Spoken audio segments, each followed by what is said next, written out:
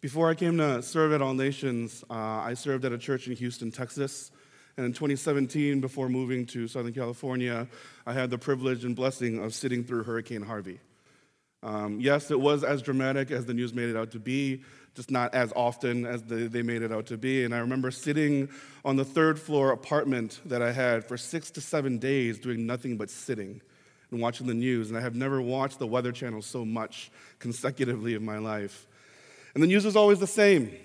The people most in need were not able to be reached because emergency responders could not navigate the streets of flooded parking lots and alleyways and highways, and everything that we had seen driving through the city of Houston at that point was underwater. Now, after 3 days of sitting there watching the water levels rise slowly, even in our parking lot, as my car, my beautiful Volkswagen Passat, was slowly becoming covered in water, there was nothing that I could do. I had neighbors go out there with buckets, try to get water away from the car, but the problem was it was in the middle of a parking lot, and you can't get rid of water in a parking lot by yourself. And 3 days into this hurricane and getting phone calls and pictures and videos from all of my family members who were in dry, sunny locations of America, I realized that I was running out of food and I was running out of water. They told us not to drink the faucet water because the sewage systems of Houston had completely overrun. So anytime you turn on the faucet, there was a 50-50 chance that it was poopy water. And as adventurous as I am in food and drink, that was not something I wanted to risk. And I also realized after 3 days, man cannot live on ketchup and barbecue sauce alone. And as I looked outside on the sidewalk, I saw the water levels rising. I could see just over the trees that the grocery store that I go to, H-E-B, which is about 3-4 blocks away, was still there. And I had been calling them after the second day because I got nervous. And finally someone picked up and said, "We will be open today for 3 hours," because half of our employees drove and canoed into work to serve the community, knowing that nobody here has access to food. Now, I don't have a canoe at home. But being a big boy, I put on my rain boots, which were my rainbow sandals, and I put on as little clothes as possible. And it seemed like the entire apartment complex had been calling H-E-B, and we all in the afternoon, when it was still stormy and raining and lightning and thundering, we decided to make this mass exodus. And what is a 60-second drive turned out to be almost a 30-minute walk, where we had to literally find different routes to get to H-E-B. And finally, after this miraculous trip through the rain, through the lightning, through the thunder, we got to the parking lot, and we realized that there were 200 people, more than 200 people, in line waiting in the rain because they had such small numbers of employees that they were only allowing 50 to 60 people into the grocery store at a time. And so I got in line at the very end, and I do what I do normally when I'm bored. I just stare at people, and I wonder in my mind, can I figure this person out?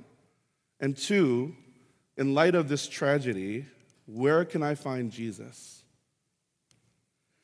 This farmer behind me began to strike up a conversation. I don't really talk to farmers that often. And I said, "How are you, sir? I'm sorry that you're having a hard time." And he said, "I'm a farmer, and right now at home is my wife.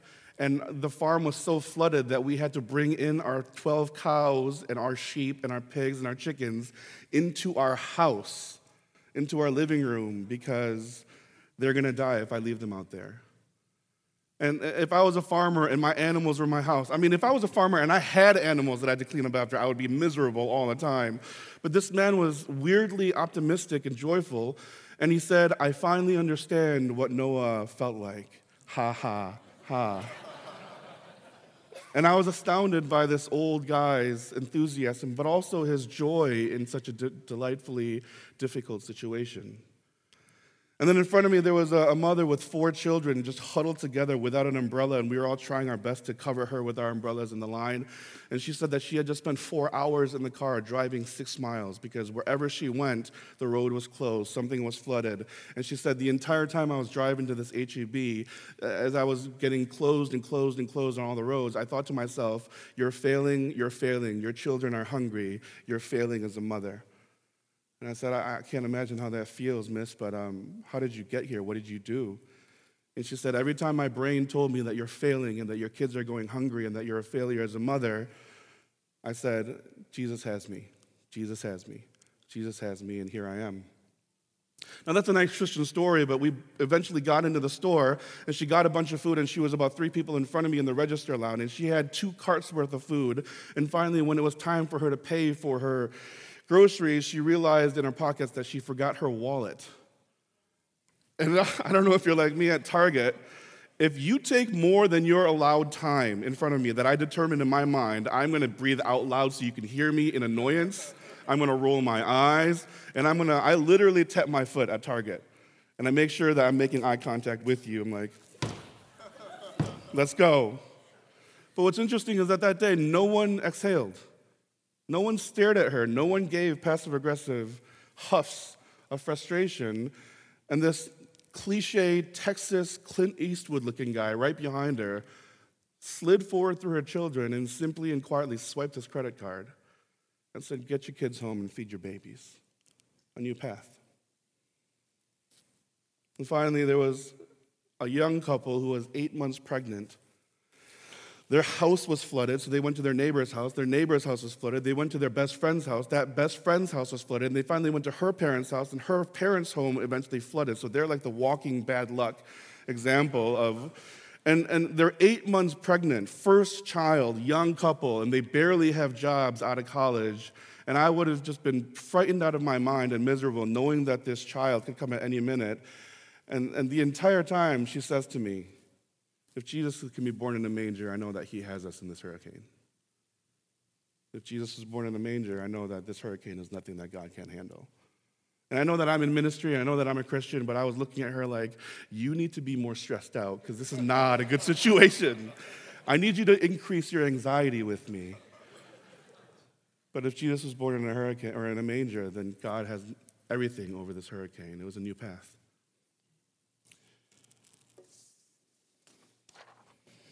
In today's text, we witness a great miracle where God parts the Red Sea, and it's one of the best stories in the Bible, in the Old Testament. It's something that we've all witnessed in Bible story presentations and sermons starting in Sunday school. And as we've progressed through our series in Exodus, we've witnessed God call his servant Moses and Aaron, reveal his power and glory through miracles and plagues and defeating the idols and gods of Egypt. We see God contend with Pharaoh's hardened heart. We see God's faithfulness revealed in the preservation of his people, of Passover, of even how to make your bread. And God even goes so far as to say, plunder as you leave. Take this gold, take this silver, and take what you will need for the travels and road ahead of you. But something changes in verses 5 through 9 as Pharaoh had just released Israel in recognition that God was God and that they had been defeated. There's this sense of humility, but in verse 5, something changes. It says this: when the king of Egypt was told that the people had finally fled, the mind of Pharaoh and his servants was changed toward the people. And they said, what is this we have done that we have let Israel go from serving us? You see, just after this moment of humility, Pharaoh and his advisors, as they're watching their workforce, their free exploited workforce, leave Egypt, they immediately change their minds, thinking, how can we afford to still be a world power if we lose our slaves? Isn't this ironic? They had just gone through this sheer revelation of God's power and majesty, and immediately after, they're thinking, I've changed my mind. God's not enough, and we want to keep what is ours and exploiting the people of Israel. And it's even more difficult to understand because Pharaoh himself was the hardest hit in losing his firstborn, the heir to the throne of Egypt. And so Pharaoh gathers 600 of the greatest military weapon known to existence at that time, the chariot. And he doesn't get 10, he doesn't get 20. Pharaoh calls 600 chariots with officers. So this is more than 1,800 soldiers, more than 1,200 horses, and Pharaoh himself leading this army of weapons against a former slave, defenseless, carrying their babies and all their worldly possessions in their hands, walking on foot people. This is as if all nations was somehow at war with the United States, and they sent 4 battleships and 9,000 army rangers to come and defeat us. You don't need to do that. Just yell, and I'm sure that we'll be like, okay. Or just send Sock with a stern look on his face. This is overkill. And as Pharaoh and his 600 chariots chase down Israel and finally come to overtake them at Pi-hahiroth on the shores of the Red Sea, verse 10 through 18 shifts the perspective from Pharaoh's stubbornness to what Israel is experiencing.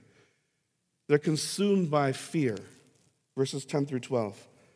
When Pharaoh drew near, the people of Israel lifted up their eyes, and behold, the Egyptians were marching after them, and they feared greatly, and the people of Israel cried out to the Lord.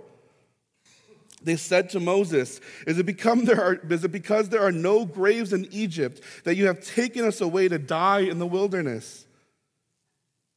What have you done to us in bringing us out of Egypt? Is not this what we said to you in Egypt? Leave us alone so that we may serve the Egyptians.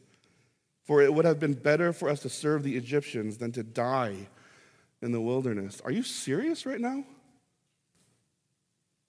They became afraid and blamed Moses and God for tricking them and bringing them into the wilderness so that they would suffer and die, as if God was a masochist or took pleasure in the suffering and pain of his people. And they have the audacity to say that they didn't want to leave Egypt in the first place. That they said to Moses, as he was saying, this is what God is going to do for you. I don't want to hear it. Leave us alone. We want to be right here, and we don't want anything to change. But didn't God hear their cries in Exodus 3? When they were crying out in their suffering and pain and asking for deliverance? Didn't Israel confess their faith in God, that God was God and that they were his people? Didn't Israel witness the power and sovereignty through God through the works of Moses, the 10 plagues? And the irony is this, just like Pharaoh, they had just witnessed these things, the revelation of God's sovereignty. And so they turn from God in fear of Pharaoh, whom God just defeated. And we begin to see that Israel's so-called faith is not what it really is supposed to be, faith. And the deeper irony for me as I was reading this over and over again is that Pharaoh and Israel are basically the same entity here. Over and over again, Pharaoh is hardened against God, and God reveals that I am the sovereign Lord Yahweh, not you, not your gods. Come before me in humility. And Pharaoh goes through cycles like, no, I will not do it. And then he gets defeated. Maybe you are God. No, I will not do it. And then he gets defeated. Maybe you are God. And finally, at the end of the 10 plagues, he confesses the sovereignty and majesty of God over the gods of Egypt. And he says, you are the Lord. Take your people and go do what you will. And I will humbly submit and surrender to you. And immediately after, he hardens his heart. And Israel does the same thing over and over again. And spoiler alert, the rest of the Old Testament, if you read from Exodus, this is the cycle that they go through. We will never betray you. We will always obey. Let our grandchildren's children all die if we ever go against our word and our commitment to be faithful to you. And then they went in the desert and they were thirsty. I hate you, God. You're the worst. Why did you do this to us? And then they stubbed their toe on a rock. God is the worst. He hates us also. We don't have bread. We don't have the type of meat that we want. The only thing that separates Pharaoh and Israel is simply the fact that God chose Israel as his own, not because they're worthy, but because he is. That's the only thing that differentiates the people of God from every other nation and people on earth. And Moses replies to the faithless and fickle Israelites in verses 13 through 14. He says to the people, fear not, stand firm, and see the salvation of the Lord, which he will work for you today. For the Egyptians whom you see today, you shall never see again. For the Lord will fight for you, and you have only to be silent.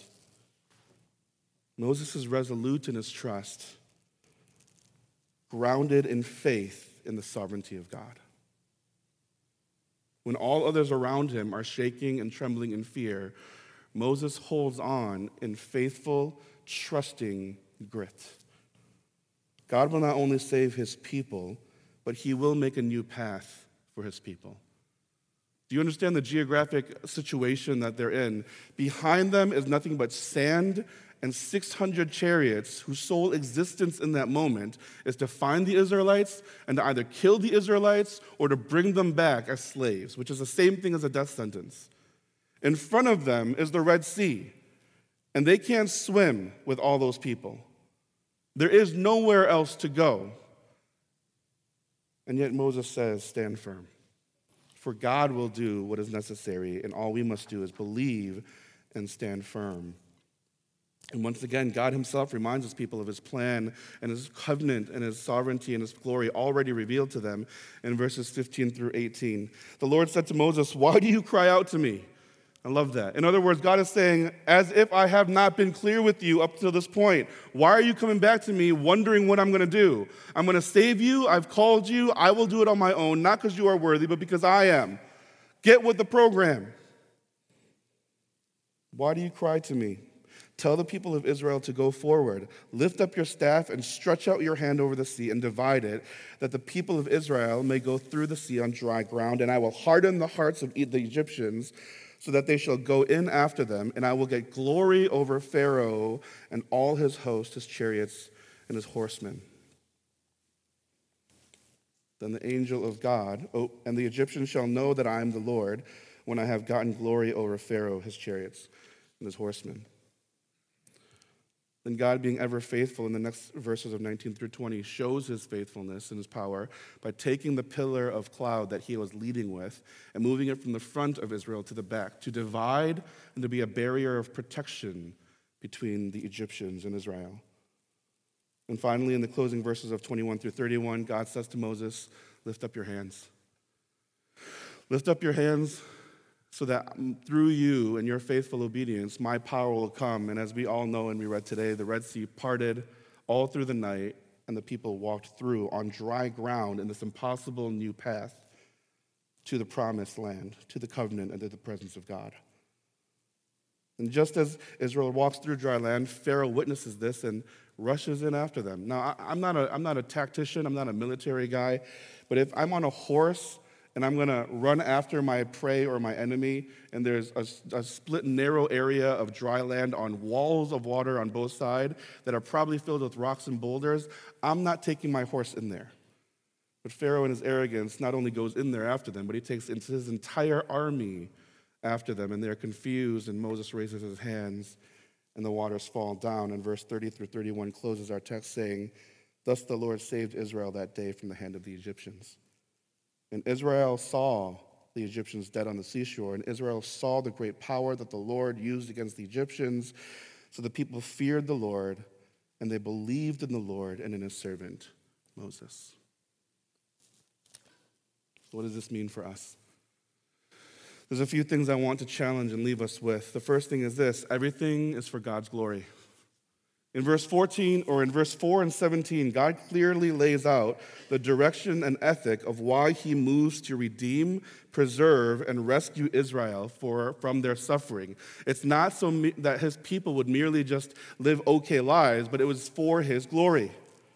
The splitting of the Red Sea is indeed a miraculous and crazy thing. It's ridiculous, otherworldly, and an amazing display of God's majesty, sovereignty, and power. But the Red Sea was not split to merely save Israel. It was so that his glory would be established and revealed, and so that the people would see the power of God and believe in a growing and maturing way. First and foremost, it is a display of God's glory. And I almost wanted to stop and smile when I said the first point, because I could sense our eyes glazing over, because we say that all the time as Christians, for the glory of God. What does that mean, though? It means that no matter who you are and where you are and what you do, our desire in pursuing faithful excellence should be to honor and glorify God for what he has done. And if we seek the glory of God in what we do and who we are and what we say and how we love and how we participate in the redemptive work of God, it means that no matter who you are, that you have inherent worth and value because God has called you for his own glory, that you are not your own. We don't take seriously enough the fact that you are a reflection, that I am a reflection of God's glory because he has created us in his image. And so as we pursue the lifting high of the name and the majesty and the character of God, that is not something that we do on our choice that is extra, but that is an inherent part of who we were created to be. It's so vastly important. And the question for me and for us then is, when we wake up in the morning, do we strive to live that God would be known through our jobs, through how we love our families, through our relationships, our community building, our service, and through how we walk and talk and breathe. And if we are pursuing the glory of God in faithfulness, it means that we have to grow in excellence. There's this idea in the church that I was so glad that Pastor Michael and DC shared, is that in the church we tend to say, oh, if they're just faithful, then let's let them do it. I want to be on praise team. And you talk to them and they're like, they can't sing to save their life. Or I want to help draw the mural at church in the children's ministry. But their best Van Gogh moment is stick figures, and maybe on a good day. I want to serve children, and I want to serve children for the glory of God, but I'm not a big fan of children all the time, and I get extremely sick of them quickly because my patience is limited. But we think what? Oh, they're just faithful, so let them do it. No! If we pursue the glory of God, then it's supposed to be in a faithfully growing manner in excellence. Some of you have been in your jobs for 30 years, and if you've been there for 30 years and you're not any better at your job than when you started, you are not, by definition, faithful. You are not pursuing the glory of God. You are being disobedient to how you have been called, and you are rejecting the value that the gospel places on who you are as a child of heaven. If you've been in church for 40 years and you are not growing and discipling others in your knowledge and love and obedience and grace of God, if you are the same today as a Christian than you were 5, 10, 15, 30 years ago, with all humility and love, you are not faithful. To glorify God and to pursue his shining honor in our lives is not only to be faithful, but to grow in excellence and a desire to make him known. Just imagine. This is why my wife says to me already, you've changed. I've been married a year and a half, and you don't do the things that you used to do for me in the beginning. Yeah, you were going to Turkey, and you could have died. You're here now. We're married. Where are you going to go? Second thing is this. We walk by faith, not by sight. 2 Corinthians 5:7 says, Paul says, we walk by faith and not by sight. What he's saying is, faith is the perspective through which we see life, our experiences, not by our experience, not by our physical understanding and situation and circumstances. And second, the big point after that is faith requires action or a response. Faith is not something we hold on to. It's not information or knowledge that we have, but it requires knowledge and response. Psalm 23:4 says this, even though I walk through the valley of the shadow of death, I will fear no evil, for you are with me. Your rod and your staff, they comfort me. We can believe and continue to live no matter what is coming because we know that the presence of God in faith is with us. It doesn't mean that when we're scared or it's difficult, we can just stop. But faith compels us to continue to boldly and courageously walk because of the presence of God. Isaiah 43:1-2, fear not, for I have redeemed you. I have called you by name. You are mine. When you pass through the waters, I will be with you, and go through the rivers. They shall not overwhelm you. Just because there's water everywhere and everything's flooding and nothing is going well and your enemies are behind you and there does not seem to be a path in front of you, does not mean that God has abandoned you. He will be with us. So be steadfast and live faithfully. Genesis 12:1-3. God says, go from your country and your kindred and your father's house to the land that I will show you, and I will make you into a great nation. I will bless you and make your name great so that you will be a blessing. I will bless those who bless you, and him who dishonors you I will curse. And in you all the families of the earth shall be blessed. God is calling and promising Abraham, if you trust in faith that I am with you in all things, go, and I will go with you, and I will empower you, and I will protect you, and I will grow you and multiply you. Merely knowing about God does not mean that we know who God is. Seeking the things that are adjacent to God or godliness, but not actually seeking God himself, is not faithfulness. We are to walk in an active life that reflects faithfulness after the glory of God, not just to live according to our circumstances as our primary goal. Now, as I was going through this preparation, I was sharing this idea with a student, and then she said to me, Pastor Paul, I think you're wrong, and I had to do everything in my power not to destroy a college student theologically. But here's what she said. She says, doesn't Hebrews 11 say this? Faith is the assurance of things hoped for, the conviction of things not seen. And she said, Pastor Paul, this sounds like faith is more of a belief or a feeling or knowledge and conviction in your mind. And I said, keep reading. And the rest of Hebrews 11 says this: by faith, Abel, Enoch, Noah, Abraham, Jacob, Sarah, Isaac, Jacob twice, Moses, Israel, Rahab, Gideon, Barak, not Obama, but someone in the Bible, Samson, Jephthah, David, Samuel, all the prophets, etc., had faith, and by faith they were compelled to live in obedience for the glory of God in a growing and maturing way. Some of us in here think that we are faithful, but we are walking as if we get to determine and dictate when God does things and who God does it with and how God moves in our lives. We walk by faith, not by sight. When things get scary, we don't get to give up. We don't have to give up because we know that the presence and faithfulness of God is established here. 2 Corinthians 5 tells us that the love of Christ, the cornerstone and foundation of our faith, is not merely knowledge, feeling, or something that we possess, but Paul says the love of Christ compels, moves us after the new path of redemption by the blood of Christ. And that perfectly leads us into our final point. The third point that I want to leave us with is God makes a new path for us in Jesus Christ. Now, I'm sure that you've hopefully reflected on this, but you and I are Israel. Not just in being in a difficult spot with our enemies at the back threatening death and condemnation and the Red Sea that we can't change the physics of this world or nature, but you and I are also Israel in the fact that we go through cycles of faithfulness or pseudo-faithfulness and rejecting God's honor and glory. But the hope that we have here, especially in the Old Testament, in the story of the Red Sea parting, is that God's love in Christ given for us, the miracle of grace is that Jesus goes to the cross and takes the punishment of our sins on his shoulders, and he makes a new path for us to redemption where there was no path before. You see, you and I could not approach God in righteousness, and we had no hope but our deserved condemnation and suffering for eternity. We could not draw to the promise of God, the promised land. We could not come near the intimacy of our Heavenly Father into heaven. And yet Jesus goes forward on the cross, and by his blood, he not only cleanses us, but he pays for our sins, and he says, by my blood, you have a new path forward. His grace is what frames our lives. This is what emboldens us. You and I are not stuck any longer on the shores with nowhere to go. In Christ, we are free to live boldly and faithfully after the glory of God. What other miracle, sign, or word do we hope for? Is not the cross of Christ enough? Isn't it not more than enough? Does it not call us to trust in what God is doing in our lives?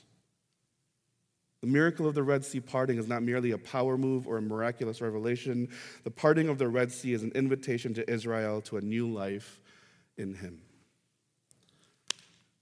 Maybe this will close our time together today. I went to Korea when I was in 17 years old. When I was 17, I went to Korea, and my dad was a professor at this place, this seminary there, and I was given a tour one day, and there was this really bronze golden door on the top floor, and I was not allowed in. And the only people that were allowed in that room was the president of the seminary and the people that he liked. And supposedly in that room was an executive bathroom, a shower, a large TV, refreshments, and the most comfortable couches in the world. And because I wanted to go in there. And because I had nothing to do for the first week, I came up with ways of asking people in my broken Korean if I could go in there. And I asked every secretary in the office building. I would go up to them and I would say, America, and can I go in there? 거기 들어갈 수 있을까요? And they'd be like, oh, America, 안 돼요. In English, that's nice for your America. No, you can't go in there. And I asked my dad, and my dad wouldn't even consider letting me in there, even though he was allowed to go in there himself, and I was his firstborn son. He says, you have not earned the right to do it. A month into the trip, I had failed in my endeavors, and finally on the last day, I went to go to the seminary and say bye to the professor and the owner of the seminary and the president of it. And as I was walking out, this lady that had always said hi to me but never talked to me came up to me literally as I was about to walk out the door, and she said, "Come with me." And I said, this is either going to end amazing, and I'm really attractive in Korea, and women just want me to be alone with them, or I'm scared because it's just weird. And she took me up a stairway that I'd never been before. And we go to the top of the building, and she says, "Open that door." And I open it, and it's the lounge. It's the promised land. And I looked at her before walking in, and I said, "How did you get here?" And she said, "There are two people in this building that know that there's a back door, and it's me and the president. And now you're the third, and if you tell anybody," in Korean, she literally said, "I will fly to America and make your intestines into panchan," or food. Now, just because you're going to be wondering, the room wasn't that great, the couches were not that comfortable, and it was just things that I could buy at the corner grocery store anyway, so it was all hype in my mind. But the idea is that I was not allowed to go in, and yet somehow she just allowed me to go in. Now, this ridiculous story is not important, but it will stick in our hearts and our minds because this is what Christ does for us. He allows us in when we could not go in before, despite threats of making my body parts into food, and despite my inability to speak Korean well enough to convince other people to go in. The true miracle of the Red Sea in Christ is that God makes a new path for us to walk through, to be faithful, to pursue excellence, and to glorify and honor his name in all that we are and in all that we do. And that would be the thing that we pursue as a church and as a people who have been redeemed by the grace of God. Let's pray.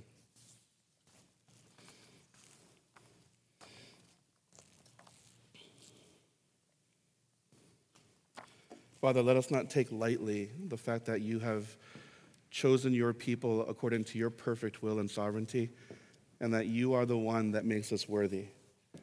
And so in that humility, in accepting this nonsensical paradox called grace, won't you stir within our hearts, Father, just a desire to respond in joy and celebration and honoring you. That as we are moved and compelled by the Spirit, that we would be intentional in the knowledge of our identity and who we are, that we would seek to glorify and honor you and bring you just attention, that we would lift your name high with every fabric and moment of our being. And Father, we confess that we have not been intentional. We've confessed that we have taken for granted the very mystifying, miraculous nature of even the cross.